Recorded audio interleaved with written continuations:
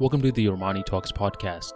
I'm your host, Armani Talks, and in this podcast, I'm helping you level up your 5 soft skills: public speaking, storytelling, social dynamics, emotional intelligence, and creativity.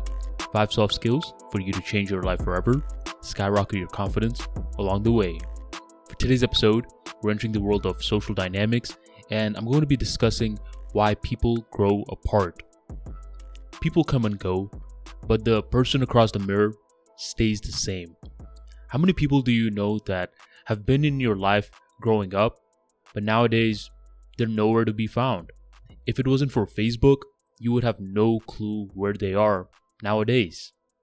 Unfortunately, these sort of people, too many to count. Why does this exactly happen? Why do we have certain friends that stay for certain chapters of our life, but later on in the game, it seems as though they disappear? When you internalize this, something else happens. You start to ask yourself, if this is the case, why am I ever concerned about other people's opinions? Because for other people's opinions, if you think about it, are they going to be around for a very long time? Or is there going to be a phase where they disappear as well? When we are very scared about other people's opinions, we're having the illusion set by our ego, which makes us think, hey, this person right here, he or she is going to be around for a very, very long time. So be on your best behavior around them, otherwise they may disapprove. This is our ego being silly, because haters, for the most part, people's opinions that we are worried about, they don't matter within couple of hours if you break it down. And that's the same thing with problems that you currently have in your life. Think about certain problems that have been bothering you for a very long period of time. Are these stuff that is going to matter in the next few weeks, the next few months? This is one of the questions that I would ask some of my mentees when I was working with them in Toastmasters. The speech that they are so afraid of, will it matter 5 years from now? 10 years from now? Absolutely not. It won't even matter a month from now. They will forget, which is why you might as well do the best job that you possibly can for your speech. Now, with that being said, why do people grow apart? I mean, there has to be a reason, right? Surprisingly, sometimes there is no reason. When I was a little kid, I thought I would stop being friends with someone if they did something very, very negative to me, if they blatantly disrespected me or backstabbed me. But that wasn't the case. That happened every now and then, don't get me wrong. But other times, friends just grew apart very gradually. And I was surprised. I mean, this was someone that I shared memories with.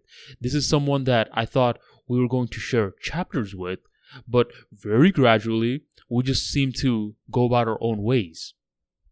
The reason that this happens is because human beings, we all have a different purpose in our life. And in different chapters, we have different intents. Just compare yourself now to yourself from 10 years ago. Are you similar to how you were back then? Probably not. Probably back then, you were more immature, whether you were aware at that time or not. But nowadays, hopefully, you have a certain level of purpose towards you. The intentions that we have also influence our behaviors. The intentions, which is a very fancy word, we hear it nowadays in self-improvement circles. You gotta move with intent. But what does it exactly mean? The intent is your core essence. It's not something that you're logically arguing with. Instead, it's something that is deep within your heart based off of your present day experiences. When you see someone acting a certain way and you know it's the right thing to do, you will just happen to do it. But other times you'll be like, I think this is the right thing to do because he's doing it. And you try to intellectually get yourself to do that. That right there is not intent. That right there is too much intellect. Intent is in your being level. And that intent, unfortunately, it's not similar among different humans. And once again, unfortunately, there are times when different friends have completely different intents. The person that you were in college probably had the intent of enjoying life, and their way of enjoying life back then was just about getting fucked up in the latest fraternity parties. That was the core essence. And that's how you met your friend Matt, Jim, Tony. That was your intent back then, but nowadays you want to build a business. However, for Matt, Jim, and Tony, they're still operating with the same exact intent.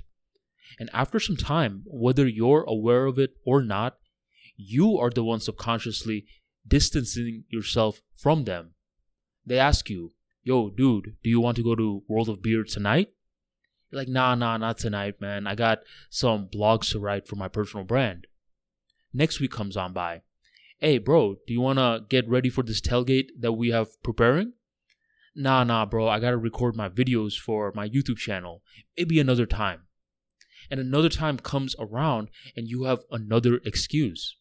So whether you're aware of it or not, you may be playing a big role in not hanging out with these people. And you may be playing the big role on why you guys are distancing. This isn't to blame you though. This is just to make you aware of why people grow apart. It's because the intent in our life changes. And when you do consciously spot this, where it's no longer a subconscious act, you see that there are certain people who aren't leveling up like you. Instead of ruthlessly cutting them off, first, just evaluate. Are they good people? Do they want the best for you? Because Matt, Jim, and Tony, the people that still get fucked up every single weekend, they may love you. They may be people that want the best for you, but they're just a few steps behind you.